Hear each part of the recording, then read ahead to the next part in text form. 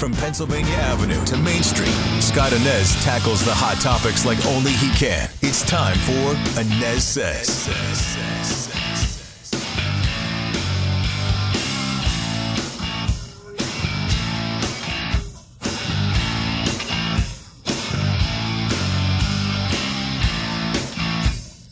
There, I welcome you to the ANEZ SEZ podcast. Scott ANEZ with you today. You can find the podcast wherever you get your podcast, including Spotify, Apple Podcast, and the WDBO app. You can also find me on the radio every single weekday morning with Orlando's Morning News, 5 to 9 a.m. on WDBO 107.3 FM and AM 580. Stream us right there in the WDBO app. Well, make no mistake about it, it's getting more and more difficult to make ends meet right now, with inflation at a 40-year high, with businesses wanting to make up for lost pandemic time, and with gas prices headed through the roof right now. It's tough. It's really tough to stay above water right now for a lot of American families out there. Average gas prices in the U.S. reached yet another record high today. It's Thursday, May 19th, as we tape this podcast today. And the national average cost for a regular gallon of gasoline hit $4.58.9 early this morning. That price topped Wednesday's previous record of $4.56.7, which had beat Tuesday's record of $4.52.3, which in turn had beat Monday's record of $4.47.0. So you know where I'm going with this. It's a recurring theme this week. Of course, the White House continues to try to blame Russian President Vladimir Putin for the record high gas prices here in the U.S., even coining the surge as the Putin price hike and vowing that President Biden will do everything he can to shield Americans from the pain at the pump. Judging by the president's poll numbers, I don't think that too many Americans are falling for that excuse. And now Republican lawmakers are once again slamming the administration for not unleashing the full might of America's energy sector to get these prices down. As a matter of fact, this week, 20 Republican senators, led by Senator Ted Cruz of Texas, sent a letter to Commerce Secretary Gina Raimondo calling for the National Marine Fisheries Service to quickly issue permits required to bring additional production online from existing offshore federal oil and gas leases.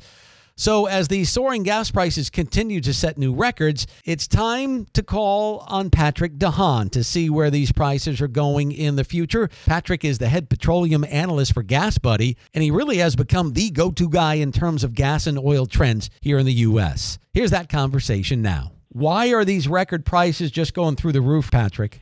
Well, a lot of it is continued imbalance between supply and demand at multiple levels. Oil prices heating up at $115 a barrel. Gasoline demand continuing to go up amidst record prices.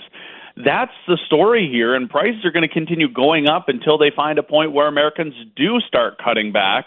Keep in mind we've lost some refining capacity over the last few years, so we're running an extremely tight ship as the economy rebounds. Americans are getting out ahead of the summer driving season, and that will likely continue with Memorial Day just a couple of weeks ahead. So the disconnect between supply and demand is widening. Demand goes up, supply continues to be challenged and potentially drop as the European Union continues to mull over sanctioning Russia's oil, basically cutting that oil off from their market. And we're basically paying about $67 for a full 15-gallon tank of gas right now. It's eating away at budgets.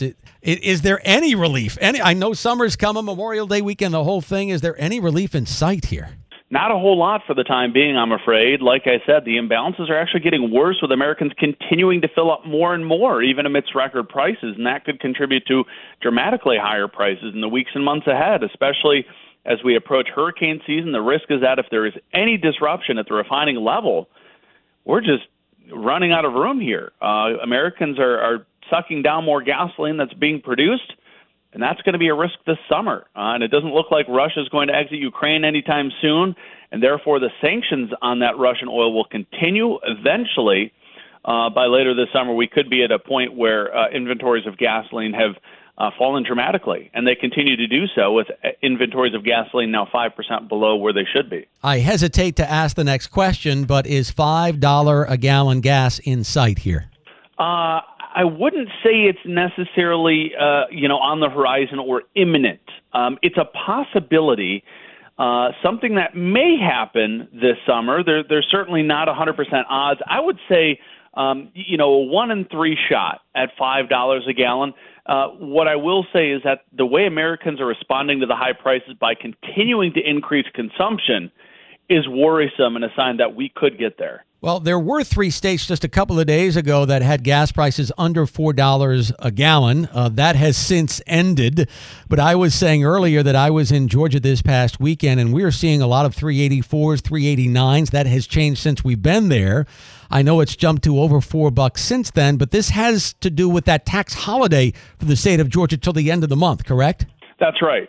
Georgia's low gas prices right now are a heavy influence from that gas tax holiday, which has basically cut 30 cents off every gallon until the end of the month. We are getting our gas tax holiday come October. How much on average, we'd love to see it now instead of October, but how much on average can you expect to save in Florida come October, Patrick? Do you know? Well, if the situation with Russia and Ukraine does not change or improve, the risk is that we're only going to see a little bit of relief, and the only reason for that is that fall generally brings a fall in gasoline demand. Just like in spring, demand springs forward. So it's tough to call how much the imbalance will be this summer. It really depends on how high demand is this summer, how much prices could fall in the fall. But I'm going to say it's not going to be to a place where a lot of us are happy yet. We've got a lot of folks who are traveling using diesel fuel in their pickup trucks. The diesel price right now, on average, at last check here in Orlando, was over $5.60 a gallon. Why is diesel so much more expensive than regular gasoline, Patrick? Diesel has been extremely challenged as the economy has rebounded. Demand is much higher, but the other problem is Russia. Russian oil is heavier, produces more of that diesel, that heating oil and jet fuel. And with the world sanctioning Russia's crude oil, we're looking at a challenge to produce enough diesel because of a lack of that heavy oil. So the challenge is, number one, refining capacity. Number two, Russian oil tends to yield more diesel.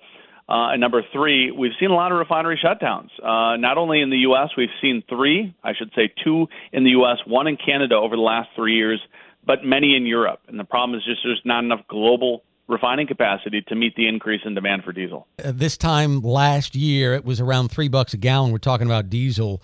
And, of course, when you're talking about diesel prices, Patrick, you're talking about these big rigs delivering our goods all over the country. So I would venture to guess that those costs are going to be passed on to all of our consumers here.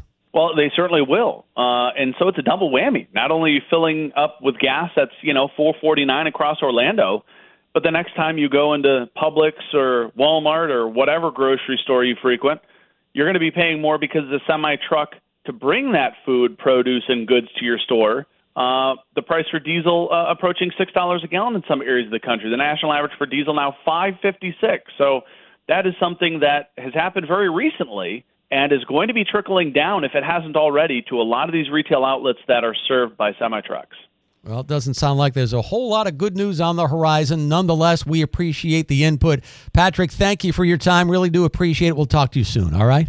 My pleasure. Thanks to Patrick DeHaan, the head petroleum analyst for GasBuddy.com. That's going to wrap it up for the ANEZ Says podcast today. Join me on the radio each and every weekday with Orlando's Morning News, 5 to 9 a.m. on WDBO 107.3 FM and AM 580 in Orlando. Stream us in the WDBO app. I'll see you next time.